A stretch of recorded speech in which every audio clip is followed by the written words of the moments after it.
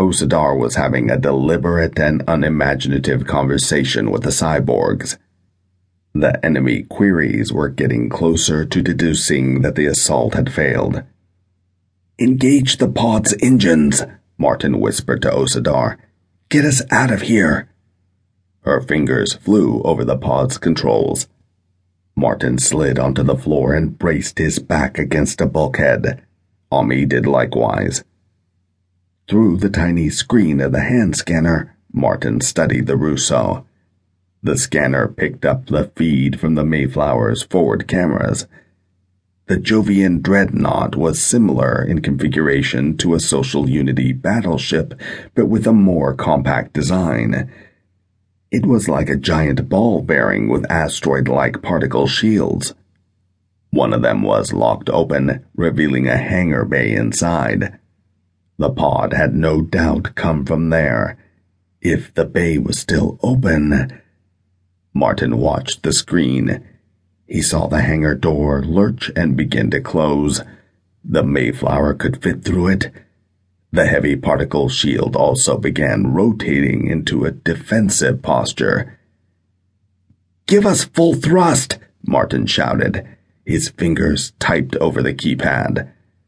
Over 3 kilometers away on the Mayflower, the warfare pod they had installed back in the Mars system activated.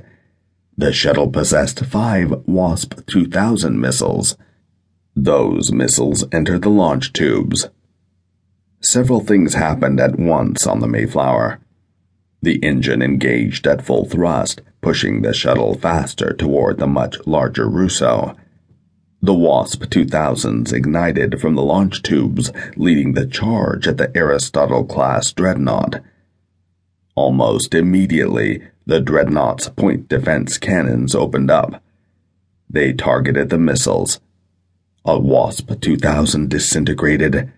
Another blew into a plume of light, while a third exploded in space, slightly damaging the Mayflower behind it.